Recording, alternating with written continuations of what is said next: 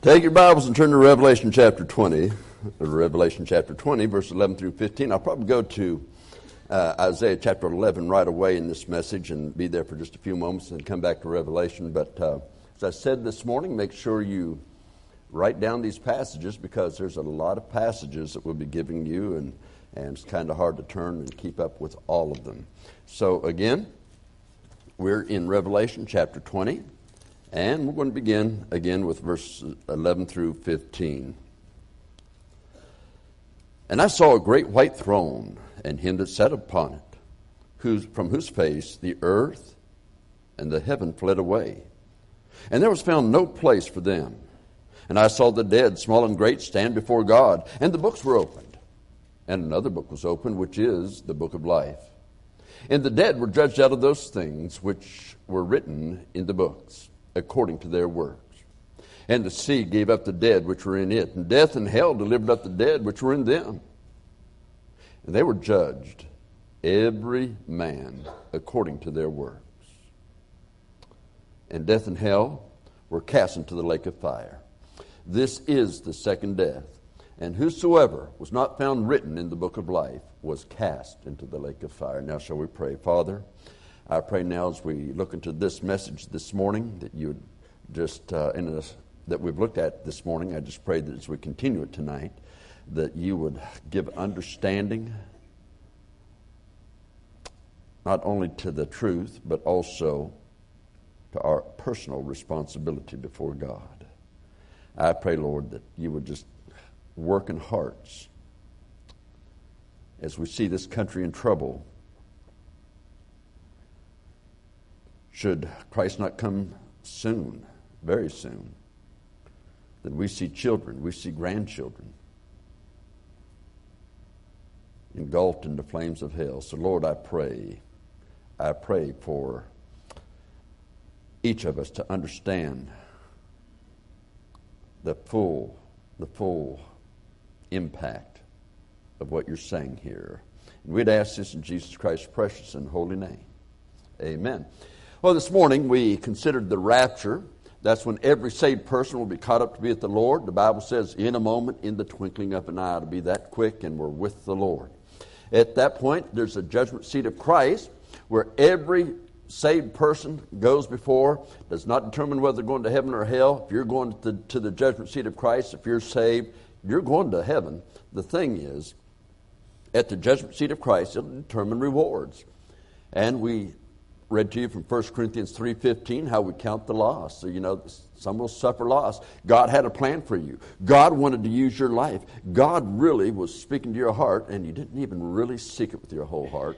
And as a result, you lose out in reward that you didn't even know the things you were supposed to be doing because you didn't seek it. And then we saw that there's also the white throne judgment, which is what our text is talking about. The white throne judgment is for all those who are without Jesus Christ. Everyone that goes to the white throne is going to be judged there, but not to determine heaven or hell. It's going to be there to determine their eternal punishment. Hell and the lake of fire will be worse for some than it is for others. All of it is bad, but it's going to be worse for some than it is for others. And we pointed that out in the scriptures readings of this morning. And then we said after the rapture, there's a 7-year tribulation period, 3.5 years of tribulation, 3.5 years of great tribulation. And in those last 3.5 years, Israel's in big trouble then, because this world leader, the Antichrist, that beast, he turns on them.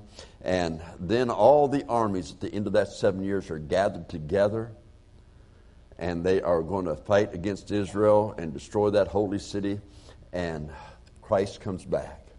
He touches down on earth. That's the actual second coming, because at the rapture we meet him in the air. And then they set up a period known as the millennial period. And that's where we're going to start tonight, is with the millennium. So that's where I'm going to Isaiah chapter 11. And in Isaiah chapter 11, and I'm going to look at verses, if I find it, we're going to look at 6 through 10. Okay. And in verses 6 through 10, and really those first 5 verses deal with it, but these are some specifics of it. It says, the wolf also shall dwell with the lamb, and the leopard shall lie down with the kid, and the calf, and the young lion, and the fatling together. And a little child shall lead them, and the cow and the bear shall feed. Their young ones shall lie down together, and the lion shall eat straw like the ox. And the sucking child shall play on the hole of the asp. And the weaned child shall put his hand on the cockatrice den. And they shall not hurt nor destroy in all my holy mountain. For the earth shall be full of the knowledge of the Lord, as the waters cover the sea. And in that day there shall be a root of Jesse, which shall stand for an ensign of the people. To it shall the Gentiles seek, and his rest shall be glorious. Well, that's a great passage there.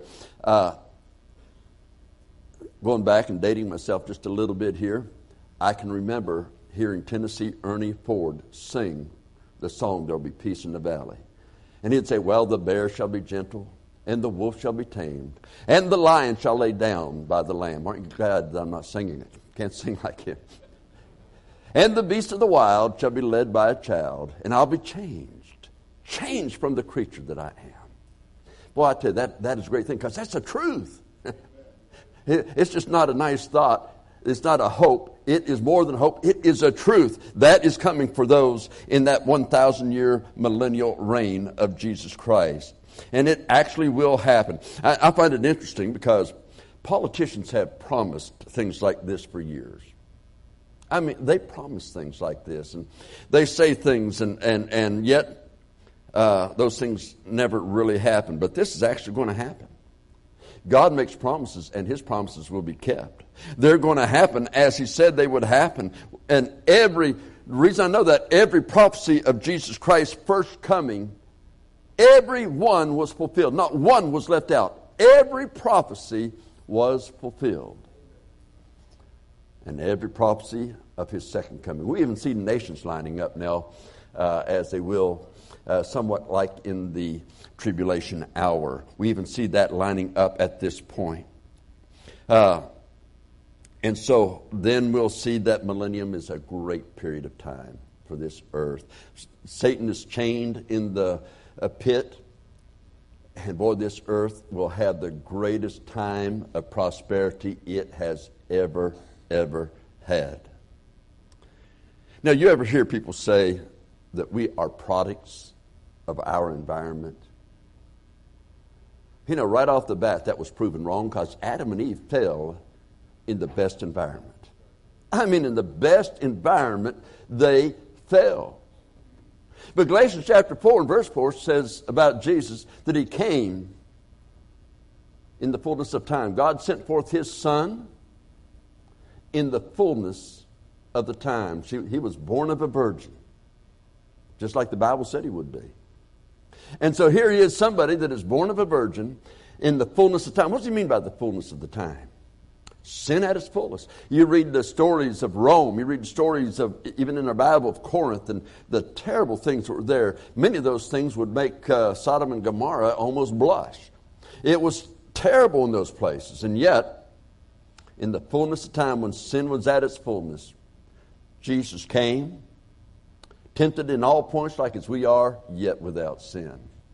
He was not a product of the earth environment. Oh, no.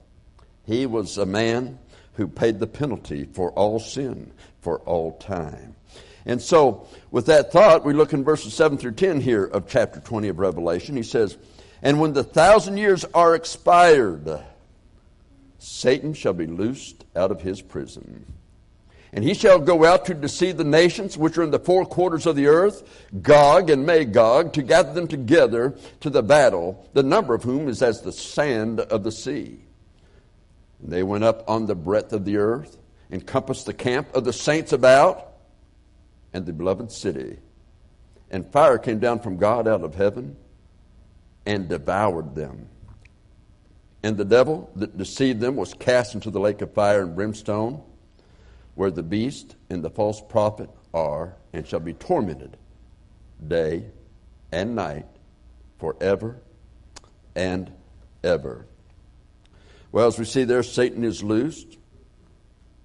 And although the conditions for 1,000 years was the best that earth has ever known, the best environment one could ask for,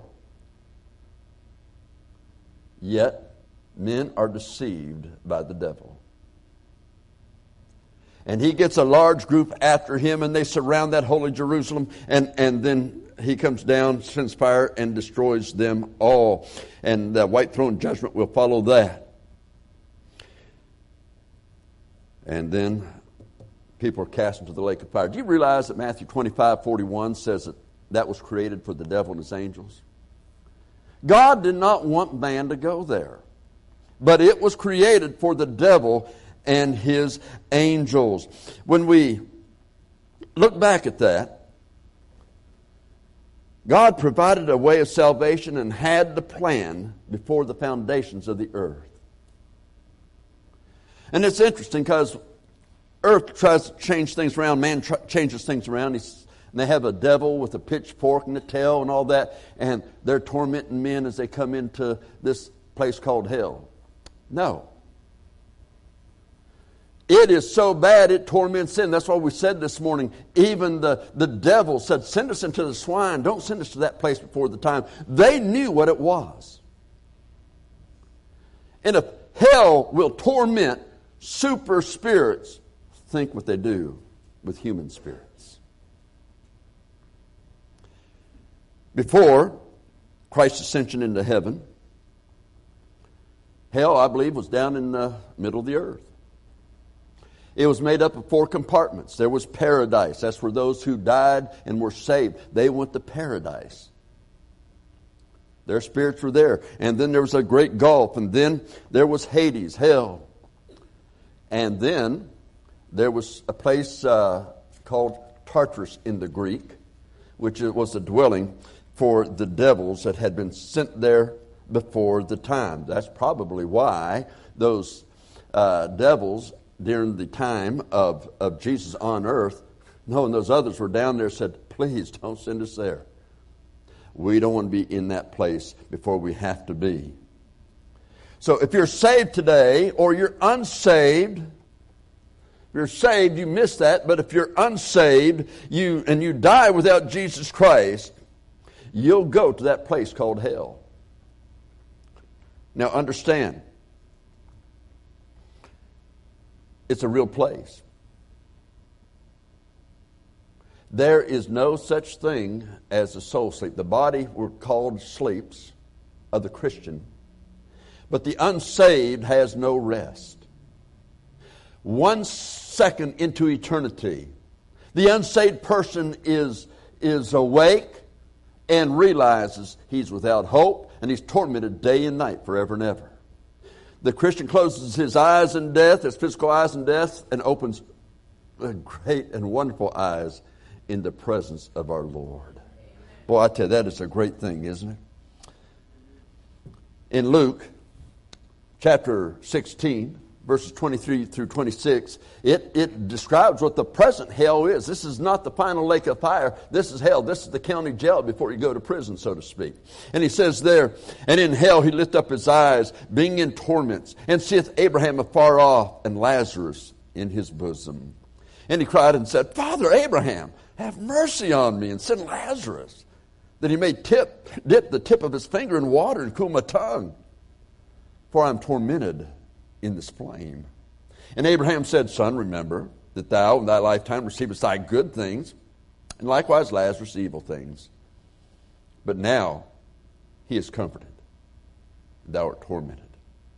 And besides all this, between us and you, there's a great gulf fixed, so that they which would pass from hence to you cannot, and neither can they pass to us that would come from thence.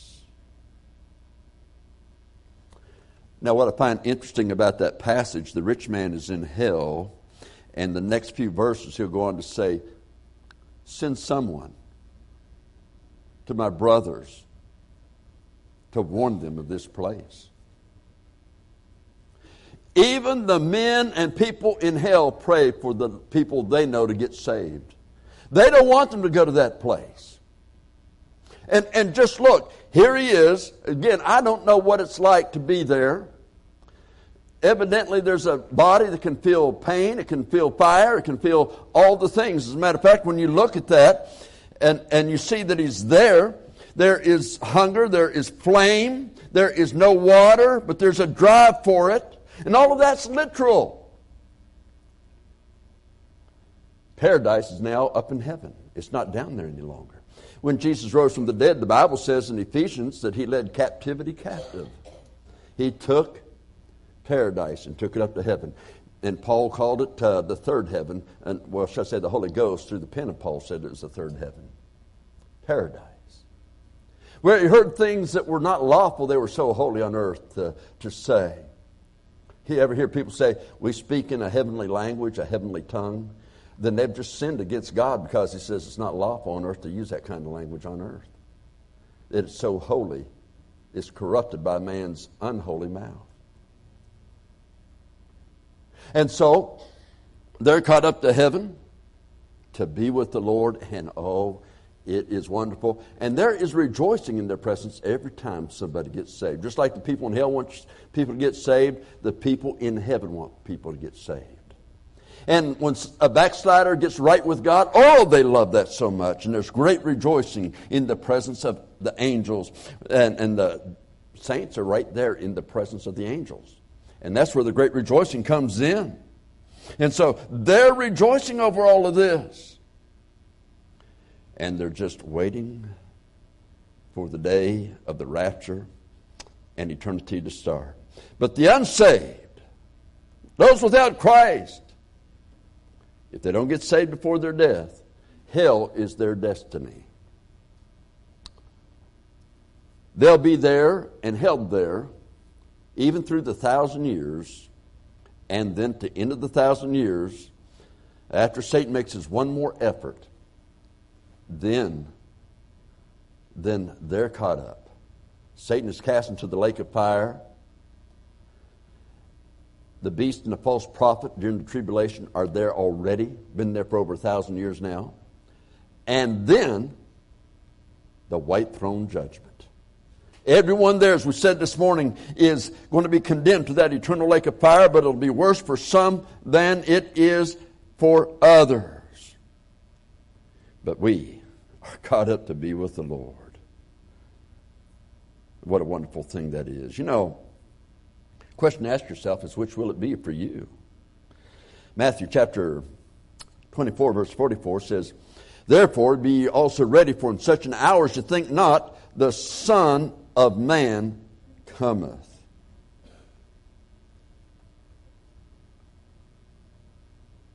Is that real?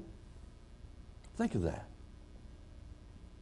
If that is real, and it is, by the way, then these things we're saying is not science fiction. It is the truth. These things are going to happen, and if you're saved, it involves you, and if you're unsaved, it involves you. As far as hell is concerned, if you're saved, it's heaven, and the judgment, and everything that is aligned there. But oh, the lake of fire and eternal damnation. You know, it's interesting that the Bible uses the Greek word Gehenna for this lake of fire. The lake of fire is worse than hell.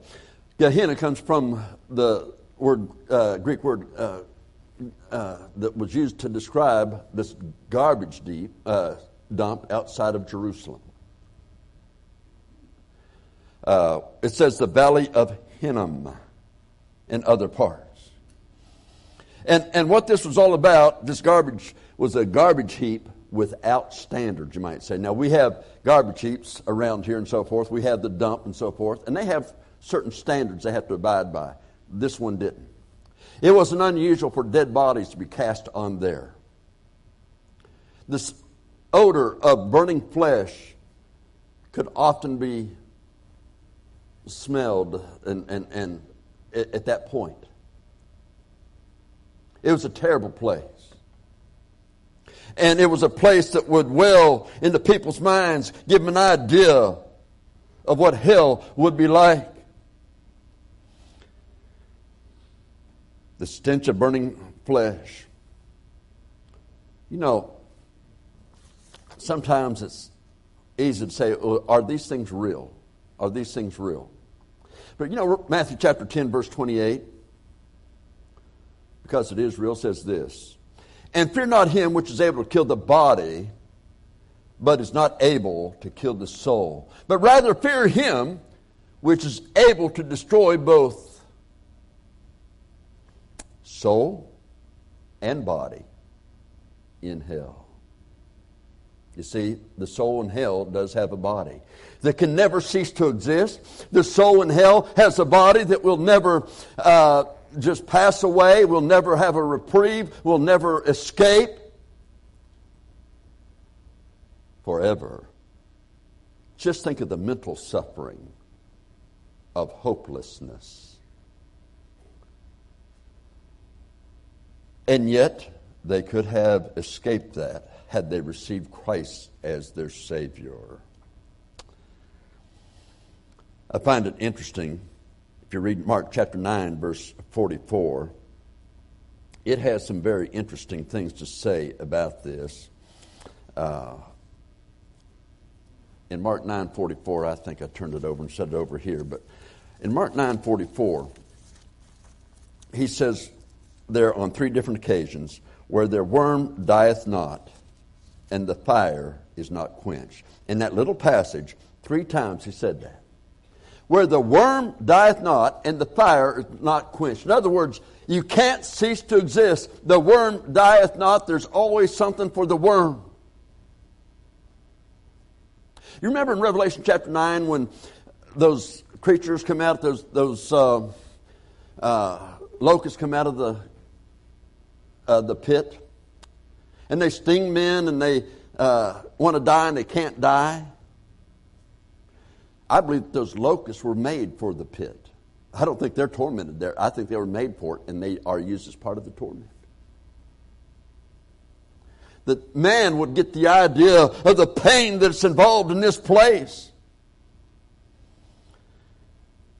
The worm dieth not. This is the eternal state. And yet, in this tormenting, this eternal state of hell and fire, death. You say, why is it called death? Because death means separation. They're separated from God. There's no hope. They're in hell. That's death, to be separated from God forever and no chance to be saved. Once you die, there's no escape. There's no mercy. But what a contrast that we have. If you're saved, it's a great contrast. 1 Corinthians chapter 15, verse 51, behold, I show you a mystery. We shall not all sleep. That is, this body will, not everybody's body will die. Why? Because there's a rapture coming.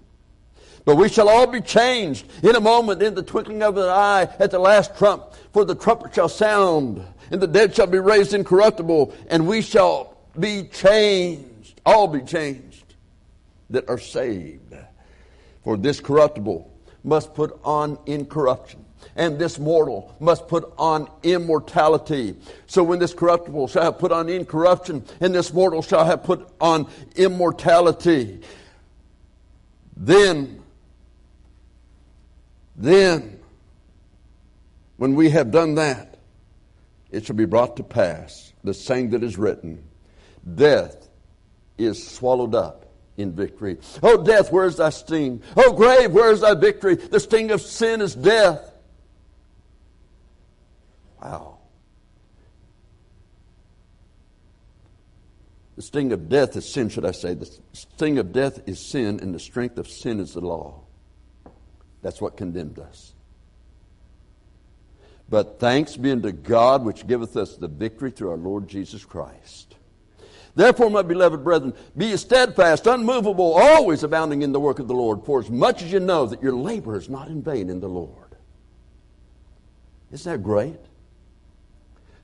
Men can persecute, men can say, and all those that live godly in Christ Jesus will suffer persecution.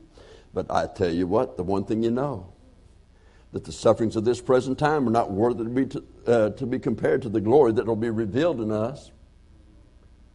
Your suffering that's standing for Christ is never, never, never, never, never in vain. Always stand for Him. But oh, the agony of the soul without Christ. That eternity one faces without Him. Oh, what a contrast. Turn, if you will, to Revelation chapter 21, just a chapter over. Let's look at our part. In verses 1 through 4, and I saw a new heaven and a new earth, for the first heaven and the first earth were passed away, and there was no more sea. Now, sometimes people say, you mean no ocean? Probably not, because that's salt water. This water is going to be pure as crystal, clear and pure. It's a pure river of water of life. And so he says, and I saw a new heaven and a new earth, for the first heaven and the first earth were passed away, and there was no more sea. And I, John, saw the holy city, New Jerusalem, coming down from God out of heaven, prepared as a bride adorned for her husband. And I heard a great voice out of heaven saying, Behold, the tabernacle of God is with men, and He will dwell with them, and they shall be His people. And God Himself shall be with them and be their God. And God shall wipe away all tears from their eyes. And there shall be no more death, neither sorrow nor crying, neither shall there be any more pain, for the former things are passed away. The former things with its failures and everything else are passed away. The former things with our carnality is passed away. The former things with our weaknesses are passed away. We are with the Lord. What a great thing that is. Look down at verse 10. And He carried me away in the Spirit to a great and high mountain, and showed me that great city, the holy Jerusalem, descending out of heaven from God, having the glory of God. And her light was like unto a stone most precious, like a jasper stone, clear as crystal. Let's jump down to verse 16. And the city lieth foursquare, and the length is as large as the breadth. And He measured the city with the reed, 12,000 furlongs. The length and the breadth and the height of it are equal. I'm told that 12,000 furlongs is equal from about Denver, Colorado to the Atlantic Ocean. Wide, deep, high. Anybody that thinks you live in a big house, wait till you get there. Okay. Oh, that's great. It's a great place. Let's go on from there. He says, and He measured the wall thereof 144 cubits, according to the measure of a man, that is, of the angel. And the building of the wall, it was of jasper, and the city was as pure gold, like unto clear glass. And the foundations of the wall of the city were garnished with all manner of precious stones. The first foundation was jasper, the second sapphire, the third a chalcedony, the fourth an emerald, the fifth a sardonyx, the sixth a sardius, the seventh a chrysolite, the eighth a beryl, the ninth a topaz, the 10th a chrysoprasus, the 11th a jacinth, and the 12th an amethyst. And the 12 gates were 12 pearls. Every several gate was of one pearl. Would you like to get that oyster? And the street of the city was pure gold, as it were transparent glass. And I saw no temple therein, for the Lord God Almighty and the Lamb are the temple of it. And the city had no need of the sun, neither of the moon, to shine in it, for the glory of God did lighten it, and the Lamb is the light thereof. We're told in the Old Testament that He is 7 times brighter than the sun. Not hotter, brighter. In that great place. Look down at verse 27. And there shall in no wise enter into it anything that defileth, neither whatsoever worketh abomination or maketh a lie. They which are written, but they which are written in the book of life. You know, great thing about that great city with all those precious jewels, you won't have to lock the door. The gates are open. We don't want any of those old things that he mentioned there. Look in chapter 22, verses 8 and 9 real quickly. And I, John, saw these things and heard them. And when I heard and seen, I fell down to worship before the feet of the angel which showed me these things. Then saith he unto me, See thou do it not, for I am thy fellow servant, and of thy brethren the prophets, and of them which keep the sayings of this book, worship God. You know, the word angel actually means messenger. This messenger was actually a human in this life here. He was a human, and he is showing John all these things of heaven. He's showing him in the future of heaven. He says, I'm of your brethren, the prophets. He was a prophet here on earth. He was one of the brethren. And now, he's showing John the New Jerusalem. But what is that new body that Christ gives us? That John, an apostle of God, someone who would not bow down and worship idols or worship men, what is it about that body, that glorified body, that would even make a man as the Apostle John want to bow down and worship?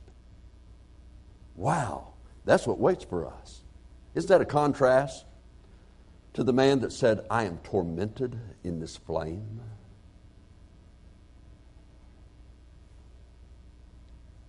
Oh, the agony of the soul without Christ. Oh, the agony of the one in eternal damnation. In 2 Peter 3, 10 through 12, it reads this way. But the day of the Lord will come as a thief in the night. And you know what's so interesting about that? The verse before that says, the Lord is not slack concerning his promise, as some men count slackness, but is long-suffering to usward, not willing that any should perish, but that all should come to repentance. He wants men to be saved, all to come to repentance. He says, but the day of the Lord will come as a thief in the night, in which the heavens shall pass away with a great noise, and the elements shall melt with fervent heat, and the earth also and the works that are therein shall be burned up. Seeing then that all these things shall be dissolved, what manner of persons ought ye to be in all holy conversation and godliness, looking for and hastening unto the coming of the day of God, wherein the heavens being on fire shall be dissolved, and the elements shall melt with fervent heat. Now, that tells us, if those days coming, keep your focus on eternity, because what we read in Revelation 21:22 is forever. You might suffer a little bit here, but it'll be nothing compared to what we have in heaven. Not comparable at all. That's what we have to look forward to. That's what we're going to. But the man here in 2 Peter, oh, what he's facing.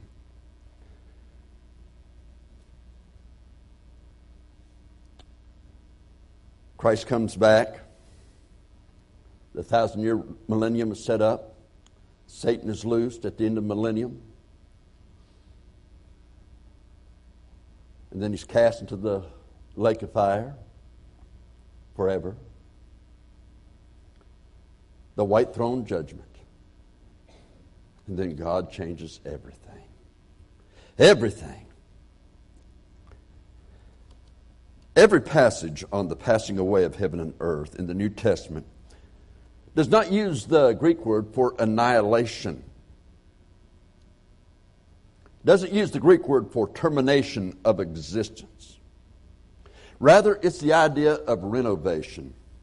For an example, Matthew 24, verses 34 and 35, he says, Verily I say unto you, this generation shall not pass till all these things shall be fulfilled. Heaven and earth shall pass away, but my word shall not pass away. God has said it, so it's settled. It's settled. Heaven and earth will not pass in that way. He says, to go on, he says there, In Matthew 5:18, for verily I say unto you, till heaven and earth pass, one jot or one tittle shall in no wise pass from the law. By the way, heaven and earth has not passed yet as far as I know. Okay? And so, these things are yet to come. But 2 Peter 3:11 and 12 uses the word dissolved. The word dissolved is the idea of an Alka-Seltzer, okay? You got an Alka-Seltzer tablet. I made the mistake as a little boy putting one of those in my mouth, and that was not a fun experience, But you put them in water, and they dissolve. It's still Alka-Seltzer, but now it has changed form. Now it's something new. Just like the saved, when we're caught up to be with the Lord, we're not in these old carnal bodies. We're no longer in these bodies that have problems and physical maladies and things of that nature. No. He says that we'll be changed in a moment, in the twinkling of an eye. He says that we'll have a body fashioned like unto His glorious body, that this vile body will be put off. You see, the thing wrong in the world is sin in the human nature and the curse of the physical universe. But that will be changed. And that shows us the consistency of the Scripture. You see, if it's total annihilation, then hell is not forever. The lake of fire is not forever. So it can't be total annihilation. It's changed. The man in hell is not annihilated. Heaven is not annihilated either. We're with the Lord. He says the elements shall melt with fervent heat. Elements are the first steps. The idea of the definition from way back then, as it was used in the Greek, it was the first step of matter. The elements shall melt with fervent heat. We know that atoms, when they split, okay, you get the proton, neutron. I got a science teacher in here, so I got to be careful. But when they split, there's a little bit of noise and a little bit of heat, isn't there? And ask the people of Hiroshima if they were alive. Nagasaki if they were alive. When that happens, there is a great destruction. Well, we know that the Lord controls that. And when He lets go, that great heat, what's He doing? He's renovating this earth. Remember how they refine gold in the fire? Oh, He's making everything anew. He is renovating it all. A new heaven and a new earth. But without Christ, you'll be in a place where you'll forever smell the odors of burning flesh, and unfortunately, your own. 5 times in the book of Revelation, it says fire and brimstone. People make fun. I see one of those old fire and brimstone preachers. Well, because I have to stand before God one day and give an account of my preaching, I am.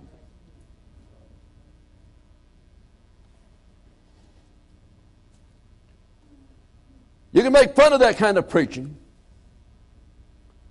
But if you do, just understand, you are playing Russian roulette with your own soul. How ignorant is that? I think probably one of the most ignorant games in the world is to play Russian roulette. There's no reward for not finding the bullet except that you're still alive. And there is a loser's prize if you find the bullet. He said, that is dumb. That is a dumb game to play. You know what? That really isn't dumb in comparison to playing Russian roulette with your soul. Fear not him which can kill the body, but after that there's no more that he can do. But fear him which can destroy both soul and body in hell. That's the one to fear. Revelation 1:18 says it this way, that Jesus Christ, he has the keys of hell and of death. Why? because he earned it through the cross and his humanity. By the way, in the beginning was the Word, and the Word was with God, and the Word was God, and all things were made by him. And without him was not anything made that was made. So we know that he was the creator already. He was in the world, and the world was made by him, and the world knew him not. So we already know that. But in his deity, he already had that power. But in his humanity, he gained the power because he was standing in our place. That's why Jesus says, I am the way, the truth, and life, and no man comes unto the Father but by me. And so he has the keys of hell and of death. If you're going to go to heaven, that's the only way. He conquered death. He conquered sin. He's conquered all that ever conquered me. He died for the sin of the whole world, as 1 John 2:2 says. He is the propitiation, as we said this morning, the entire payment for all time for our sins. But not for our sins only, but for the sins of the whole world. And the Spirit and the bride say, come. And let him that hears say, come. And let him that is athirst come. And whosoever will, let him come and drink of the water of life freely. There are people out there, people try to change the Bible. Just in one verse, look at those whosoever's in Revelation 22. He says, and the Spirit and bride say, come. Let him here come, and whosoever will, let him come. If God says something once, it's true. If he says it's whosoever, and he said it many times in the Scriptures, but whosoever, he said it's right there. They can come. Don't let people tell you that some are predestined to go to hell. They're not. That is a lie out of hell. That's a lie of the devil, because he can deceive some people into thinking that they are headed for hell and there's nothing they can do about it. And he can deceive other people saying, I'm saved, and they're not. Don't let him deceive you that way. 1 Timothy 2, verses 2 through 4, should I say, that God would have all men to be saved and to come into the knowledge of the truth. 2 Peter 3:9. We have already read the Lord's not slack concerning his promise. Some men count slackness. He is long-suffering to us. We're not willing that any should perish, but that all should come to repentance. Oh, that's our Lord. John 3:16. For God so loved the world that whosoever believeth in him should not perish, but have everlasting life. Romans 10:13. For whosoever shall call upon the name of the Lord shall be saved. Does God lie? Is God just throwing a whosoever in there to kind of fool you and deceive you? You think you got a deceiving God? You think Almighty God is a deceiver? No, there is one that is called the deceiver in the Bible, and it's not God. The father of deceits is the devil. You can trust the Word of God. So believing that God came in the flesh, he was born of a virgin, he was sinless, and he died on the cross for all our sins. As 1 Peter 2:24 says this, who his own self bare in his body our sins, in his own body on the tree, that we being dead to sin should live unto righteousness, by whose stripes we are healed. Yes, he did that for us. You call upon him to save your soul, giving him your heart and life, and he will save you. You believe that he bodily rose from the dead, bodily. Liberals several years ago were preaching, oh yes, we believe in the resurrection. Oh, we love Easter because we believe in the resurrection. They said, well, just the spirit rose. That body didn't raise. What's wrong with you folks? They said, the spirit rose. But they wouldn't say that. They wouldn't say, what's wrong with you folks? The body didn't raise. They wouldn't say anything about it. They said, Jesus arose. Well, that guy believes in the resurrection. He's all right. No, he's not. He didn't believe in a bodily resurrection. Jesus rose up from the dead, and that guaranteed our bodily resurrection. Yes, the Bible doctrine of eternal damnation is one that is gut-wrenching, but it's true. And that's why 2 Corinthians 6:2 says, behold, now is the day of salvation. Now's the time, and now is the day of salvation. Now let me just close this up by asking a couple questions. I shared scriptures with you both this morning and this evening. Do you believe what the Bible says about the eternal damnation of a soul? That there's no escape? Do you really believe that?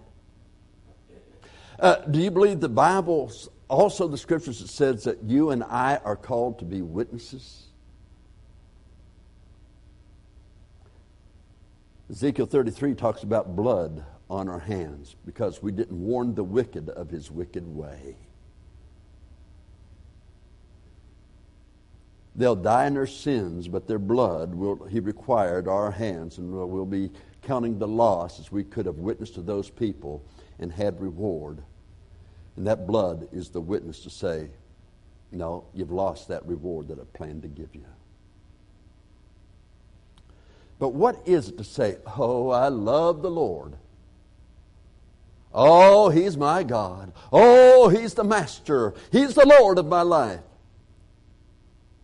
And yet, when He's asked us to witness the gospel, oh, no, people think I'm crazy. People think I'm a nut. Be a nut. Just be screwed to the right bolt. Okay? That's all right. Be a nut, if that's what they call it. In the world's eyes, it's a nut. Guess who's going to be the nut? Guess who's going to be the nut when they die without Christ? Guess who's going to feel like a nut when he's ashamed at his appearing? Even though he's saved, he's ashamed at his appearing. And that blood is just so rich and red on his hand. And at that white throne, he sees that soul cast into the eternal lake of fire. I wonder, in that body that's given that person, He's looking at us. Maybe He's looking at you.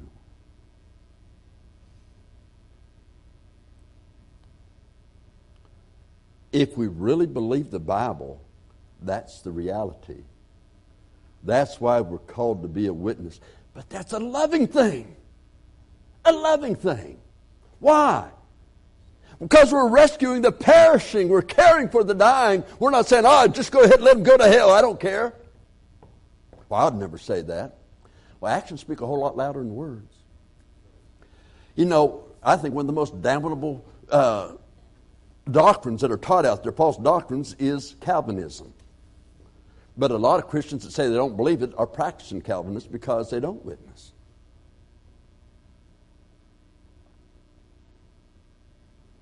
Be a witness for our Lord and Savior, Jesus Christ. The next thing is, are you sure, if you died tonight, that heaven's your home? Look, I've been in church services where people that everybody thought was saved got saved. And there's always that one or two. So that's just them. They just don't know which way is up, I can't trust them at all. They make fun of it or they put it down in some way. Look, I would 1 billion times want a person to be sure than to live the rest of their life in doubt and go to hell. How can I witness a gospel that I'm not sure of myself? You're not sure you're saved. Make sure tonight. Make sure tonight. Let's bow our heads, please.